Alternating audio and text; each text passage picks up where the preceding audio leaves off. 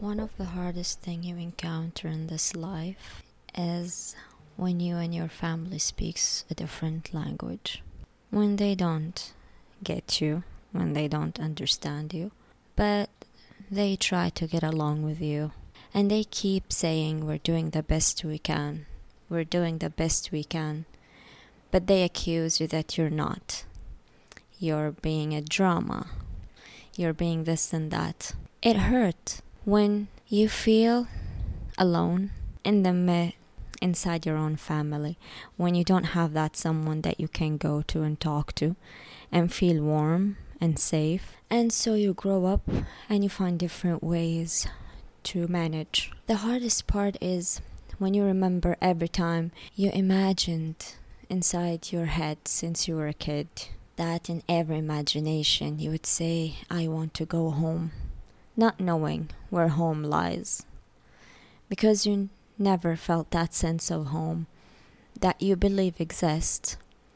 For me, home is safety, love, understanding, respect, and connection. Listening with your soul and heart, knowing that we're all imperfect and we're humans and we all make mistakes, and we're sometimes incapable of loving someone else, even if it's our own child, at least not the same as our other children. So yeah, for me, I always felt an outcast. I always felt misunderstood.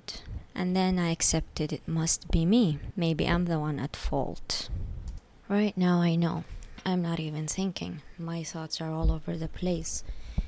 Because all I could feel is pain, is sadness, is grief, is acceptance. But sometimes it's hard to accept a fact or a truth when another person wouldn't acknowledge their part. And so they end up reflecting pain because of their own pain, because of the pain that they're having, that they don't want to face it. They don't want to face that they're humans, that sometimes they're not capable to love all their children the same, or sometimes they're not capable to love certain people or certain things. But the hardest part is trying to find peace around people who can't find peace within themselves. And so they end up accusing you of being the one without peace, or the one who just inflicting pain or causing this and that. And for me, I always choose silence, to just go and drift far from this reality to another reality where I just mind my own business and stay quiet in some place. Nature always helped me to connect more to myself, to connect to my creator, to connect to this whole world, the one that we see and the one that we can't see with our own eyes, but we get to feel it with our heart and soul. I wrote so many things about what is love, what is family, what is this and that, what is life, what do they stand for. And what I learned through life, they might change. And sometimes they change according to your emotions or your state. So sometimes you would write negative stuff, other times you would write positive stuff. And then when you look at those two writings, you would think even more.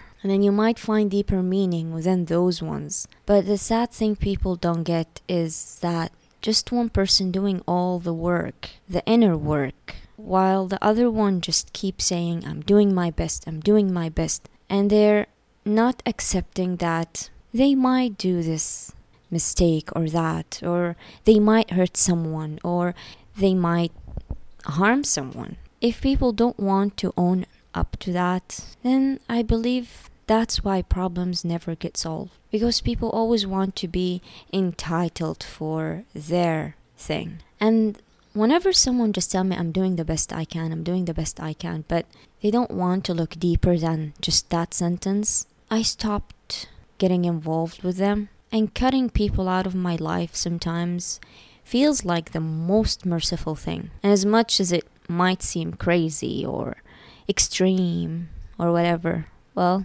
you need to swap soul with me so you understand what I'm talking about.